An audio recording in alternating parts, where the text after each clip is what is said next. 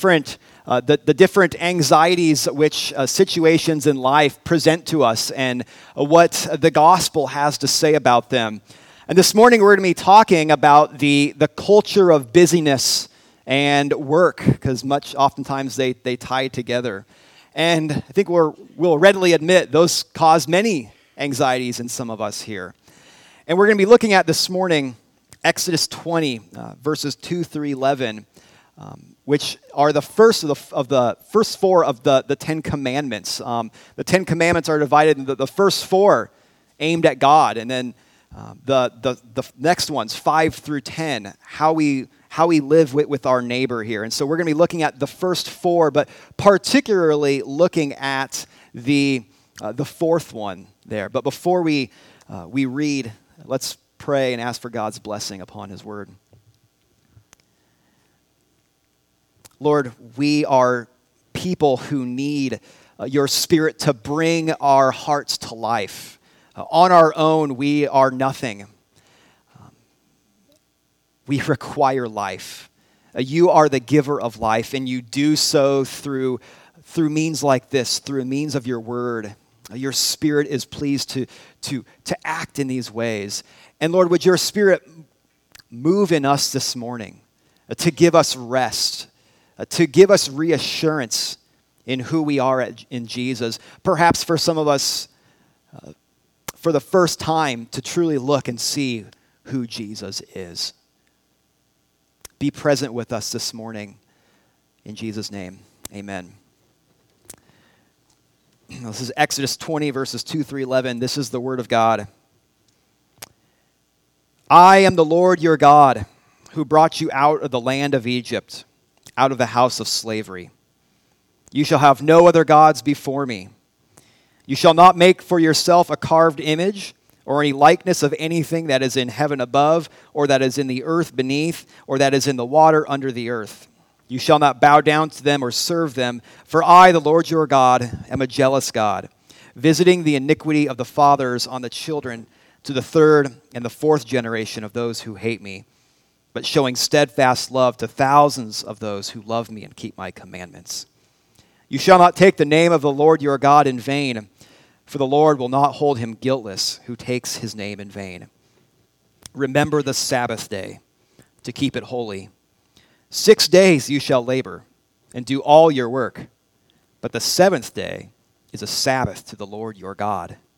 On it you shall not do any work, you or your son or your daughter, your male servant or your female servant, or your livestock, or the sojourner who is within your gates.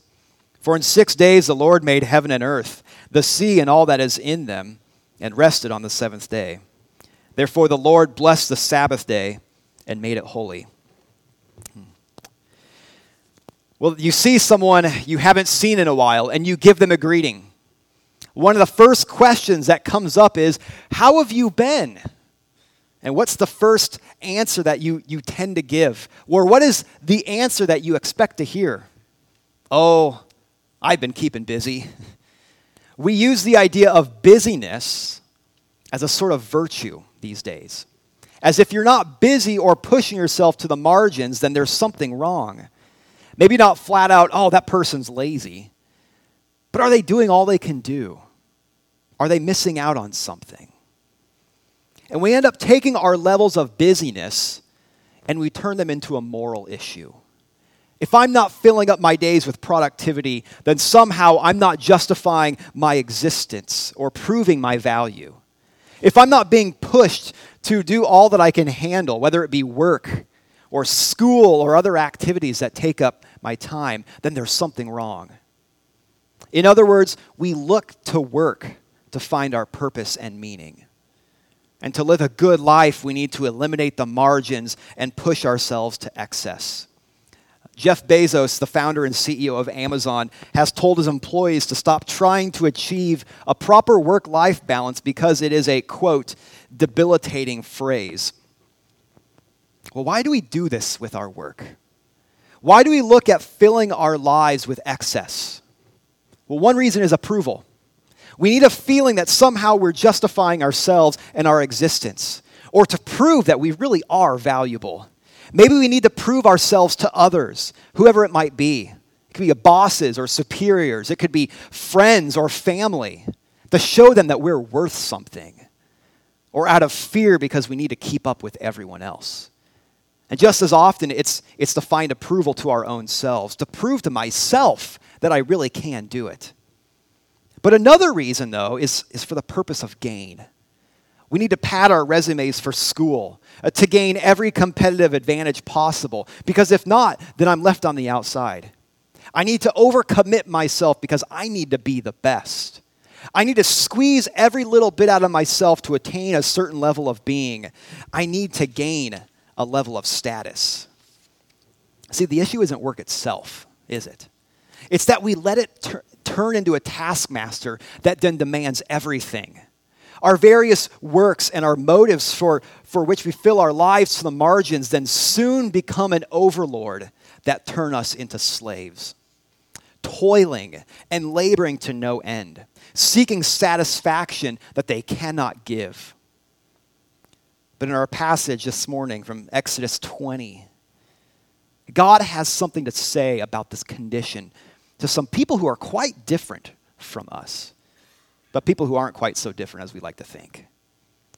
God first spoke these words to the Israelite people who had been previously held in bondage to Egypt and to Pharaoh. They had spent 400 years in a foreign land under the cruel hand of their oppressors. They were enslaved to every moment of their lives, and every moment of their days was devoted to the Egyptian building projects, the great pyramids and these other massive wonders that you can still go to the Valley of the Kings today to see the fruits of their labors and their brick making. Not so much fruits in a good way, but their overlord there was Pharaoh.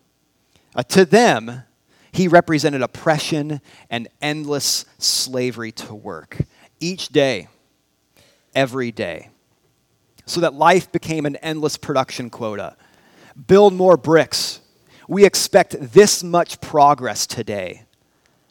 Even when Moses first approached Pharaoh and asked them to release the Israelites, Pharaoh balked at them and he increased their load because obviously they had too much time on their hands if they were wanting to go out and to sacrifice to this God. See, he wanted to squeeze every last drop out of them. They were nothing more to him than a commodity. And as we read this, God has something to say to us about how we fill our lives. He's a God who loves to work. He created us to work and to engage in all sorts of cultural activities and endeavors that have real value. He loves to work, but God also loves to rest. And here's the astounding thing. The sovereign God, who is Lord over the cosmos, owns everything, including you. But he doesn't just tell you to work harder. He doesn't tell you to do better, to do more. He begins by telling you to rest. And then after you rest, then take up your work. He gives you an identity that doesn't consist in working. He gives you an identity that consists in resting. It's an identity of freedom that he gives to his children. A freedom that allows us to work joyfully knowing that he is our master. And he isn't a tyrant. He isn't a taskmaster. He's benevolent and he cares. And he tells us to rest. And that changes everything. Freedom from anxieties. Freedom from working for approval and for the need to acquire. I want us to see this morning. Enjoy the freedom of rest that God graciously gives. Enjoy the freedom of rest that God graciously gives. Because this is the freedom that comes from having a new master. Verse 2, God tells that to his people there. He says, remember who you were? All right. You were slaves to Pharaoh. You were under his demands. But now remember who I am. The Lord who rose up for you. The Lord who rescued you, who saved you. He had rescued them with a mighty hand and an outstretched arm with the 10 plagues by bringing them out of Egypt, by drowning their enemies in the Red Sea while keeping them safe in turn. And then God then leads them now to Mount Sinai. and to formally take them as his own people there. And he summons them before him. And the glory of his presence comes down upon the mountain, upon Mount Sinai. And the mountain begins to smoke. And it trembles. And the earth quakes. And the Israelites, they recoil in fear. You got to be thinking, is this our new master? What's he like? Is he going to be like Pharaoh? But out of this blazing fury of awesome glory comes the words, I am the Lord your God. And then he tells them to rest. Can you imagine what that must have felt like? Finally being free under a benevolent Lord who loves to give rest so much that he commands it. And that same God still loves to get rest, to give rest. Because when we were mired in our endless striving for acceptance, the Son of God came down, clothed in humanity, not to be served, but to serve. To take the yoke of our weariness and to give his light yoke instead. The heart of God the Father to give rest is revealed in his Son, Jesus. He came to take the burdens of our work upon himself and set us free so that you can have perfect acceptance and justification from him. And that allows you to rest deeply in his finished work. And what is this rest? It's Sabbath. It's a holy rest. God is so good that he gives us a time set apart to enjoy gifts and to be refreshed. This is a sanctified rest, one that every single one of us here needs, even you. And I want to look at 5 things about this holy rest that God gives. One is that rest is a reflection of God. Rest is a reflection of God. There's a time to work, and there's a time to rest. Both are needed. Work is part of who God made us to be. It is intrinsic to bearing the image of God. Verse 11 reminds us of that, where it says that God worked in the space of 6 days to create everything. And in that, he created humanity in his image. And as his image bearers, designed in his likeness, to be his likeness in the world, he then created us to reflect him by working. There is a goodness to our work. Right? Your labors are used for the good of the world, for its advancement, for loving your neighbor. We find a level of meaning and fulfillment in our vocations and our callings, whatever it might look like. Not only our jobs, but in all our cultural endeavors. God worked, but let's not miss this other important part. He also rested. He didn't need to. He didn't do it because he was tired. His rest was voluntary. It was a voluntary end to his work. He brought it to completion. He said, it's all finished. And then he declared everything that he made to be very good. See, God's rest was in the enjoyment of the fruits of his labors.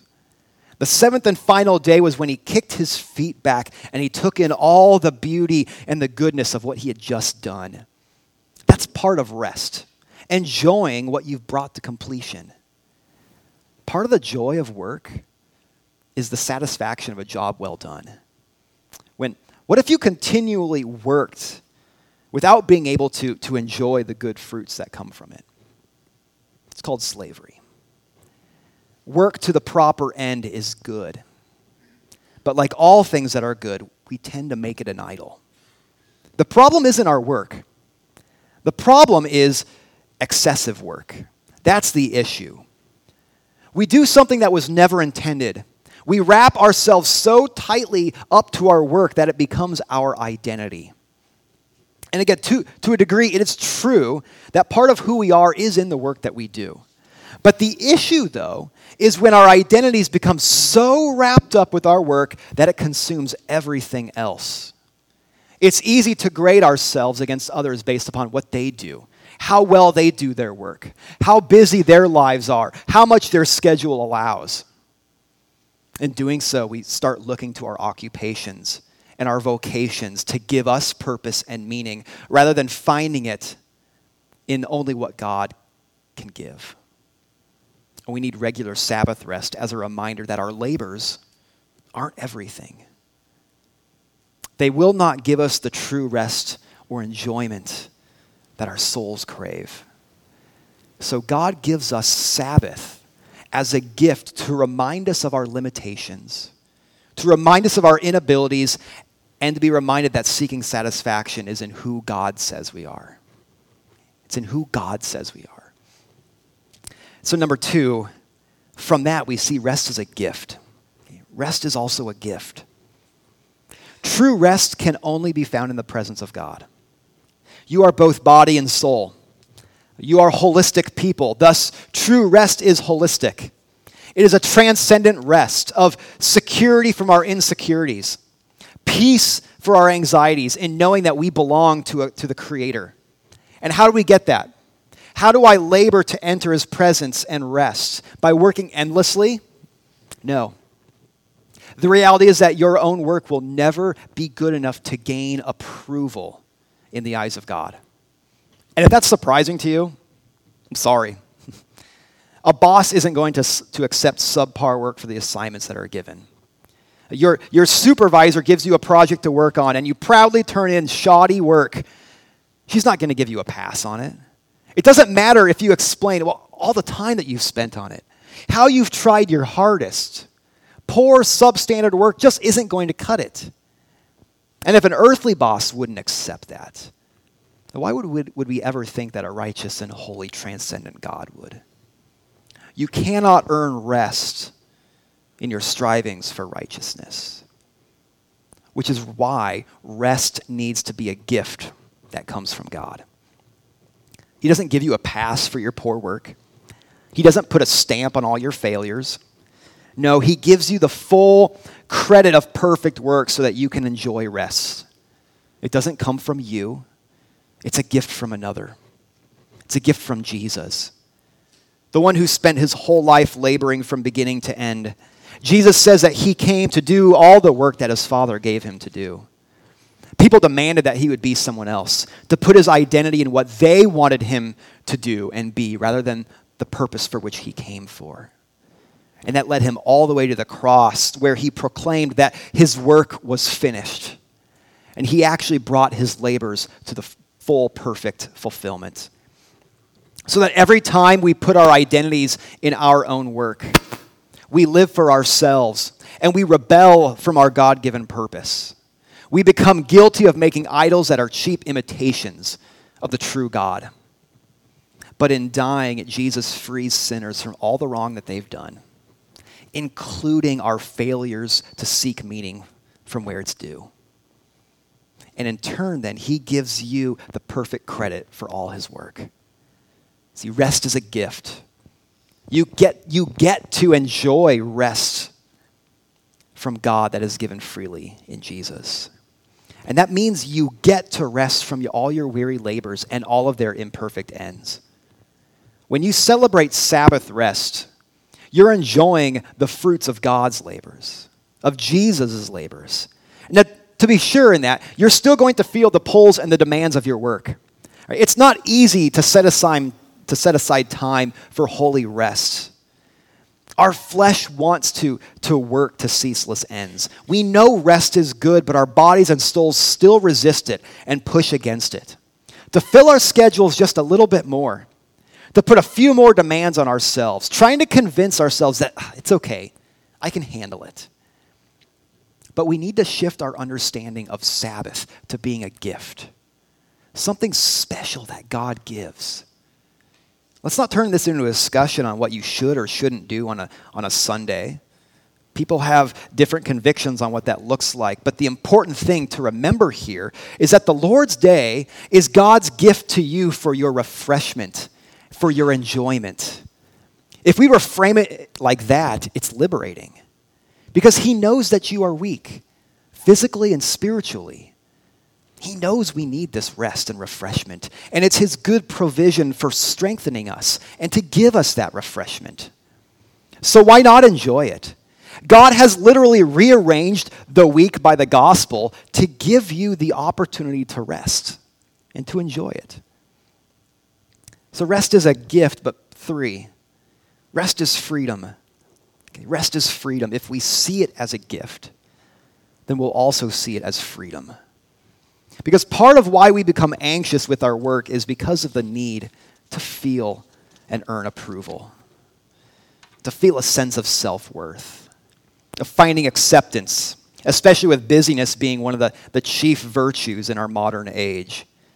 It's why we give so much of who we are to work, to exceed expectations in a culture that already has high expectations for us.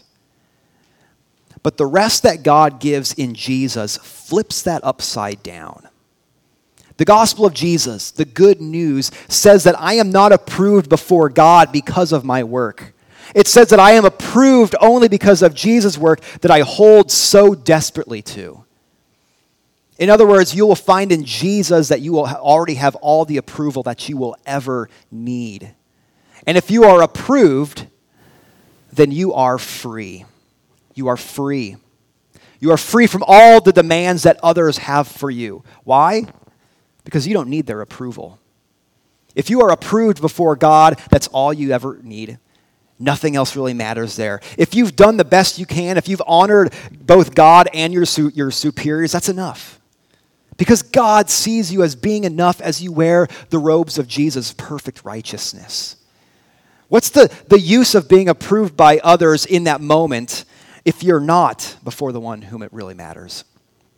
And that means getting past others and whatever they might think about you and learning to love the righteousness of Jesus, learning how to live freely in his perfect justification that you have in him. But you're also free from the demands that production quotas want to put upon you. Employees are valued upon their output. It's pure economics. God's not concerned about your output. God doesn't have a quota that he demands of you. His love isn't determined by your quality of work, nor its quantity. He just simply loves you because of this. You are his adopted child in Jesus. Now, young children don't generally do great art or quality of work. Kids are known for making massive amounts of work, but quality, not so much. I'm experiencing that right now as a dad. I have to ask my boy whenever he gives me a drawing. I say, "Oh, show me what that is," and I think I can find out what it is there, right? Just so I can correctly identify what it is, that he's drawn in that piece of art. But despite its quality, I still delight every single time that he gives me one of his art projects. Why? Not because it's particularly good or of exceptional quality, not because of how much art that he's doing and giving to me. No, I delight in it because I delight in him. As you work and labor, try your hardest. Fulfill what you can. But you're free from having to earn approval based upon meeting quotas because God delights in you and he calls you his child. But you're also free, though, from the culture of consumerism. You're free from the demands of excess. Some of us here might endlessly work because we have a lifestyle that we think we need to attain. Or if you're there, you have to keep it. That's a lie that the culture wants to sell you, that your value is determined by what you have or by all of the experiences that you do or the excesses that you have. See, Jesus frees you from that too. He reminds you that whenever you practice Sabbath, see, holy rest is holy subversion. You are undercutting and you're rebelling against the prevailing culture of excess when you take time to rest. Because in him you have the greatest treasure. You have an eternal reward. You know the living God. You have a place in his kingdom, and there is nothing more that you will ever need. But 4, rest is also a testimony, or a witness. Go back to Exodus 20. When God declares that he is the Israelites' new master because he has freed them from their old previous way of life of slavery, life of bondage. And that leads to the first commandment then. He says, "You shall have no other gods before me or besides me." He is their new master and Lord because of his gracious redemptive work, and he will then have the preeminent place in their lives. The next few commandments illustrate that a little bit as he tells them how to worship him, that they're to regard him as sacred. But then that gets to the fourth commandment, the one about rest. Remember a holy rest from your labors. See, the mark of belonging to the Lord was enjoying his gift of rest. Now think about what that would have looked like. An entire nation there taking a day off. I think other nations would have taken notice. They'd come in seeking to trade and engage in commerce with them, and that was fine for 6 days. But then the seventh day comes, they'd find the whole commerce system was shut down as everyone took a break. And this was an agrarian society also. You work in the fields and the flocks for 6 days, but then you take the seventh off. Farm work isn't easy. It demands a lot of time, but they took the day off nonetheless. Because Sabbath was a testimony.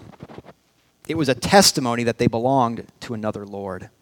It was a witness to the God who had redeemed them from slavery, that he wasn't like the others because he gave them rest. Sabbath rest was a sign that they had a master who transcended their everyday labors and called them to something greater. And that's something that is so important for us to consider, that you have a new master.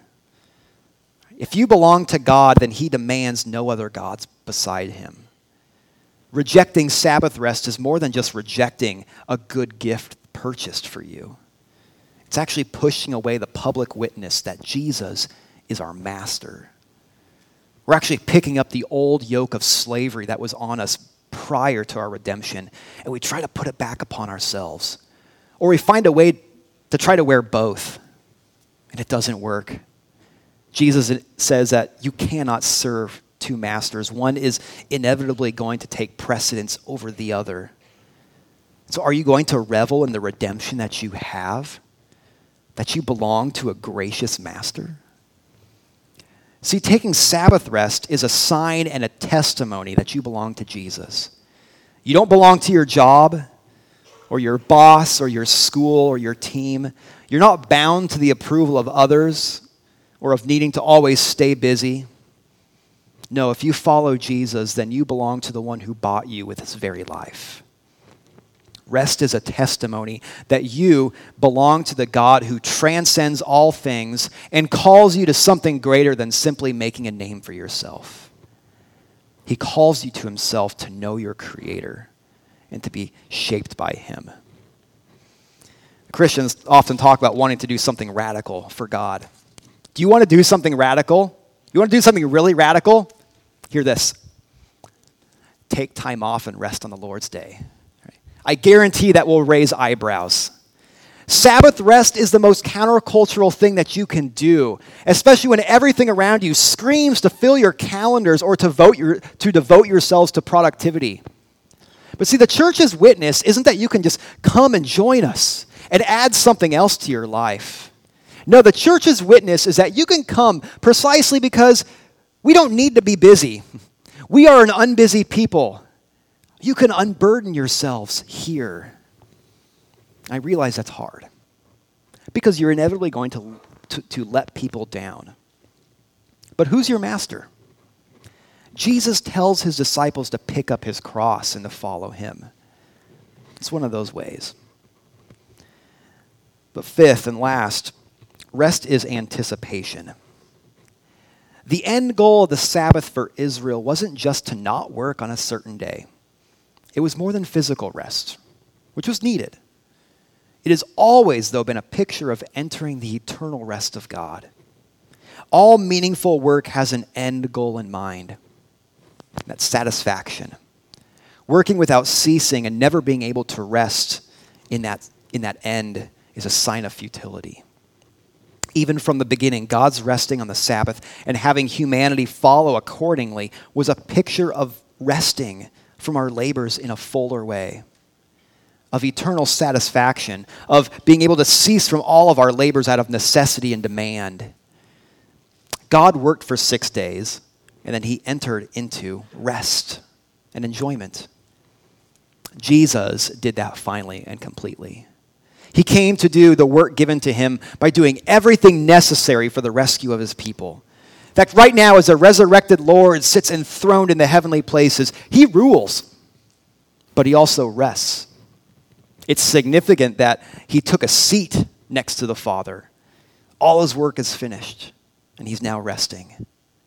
And that's the type of eternal rest and relief that he shares with his own.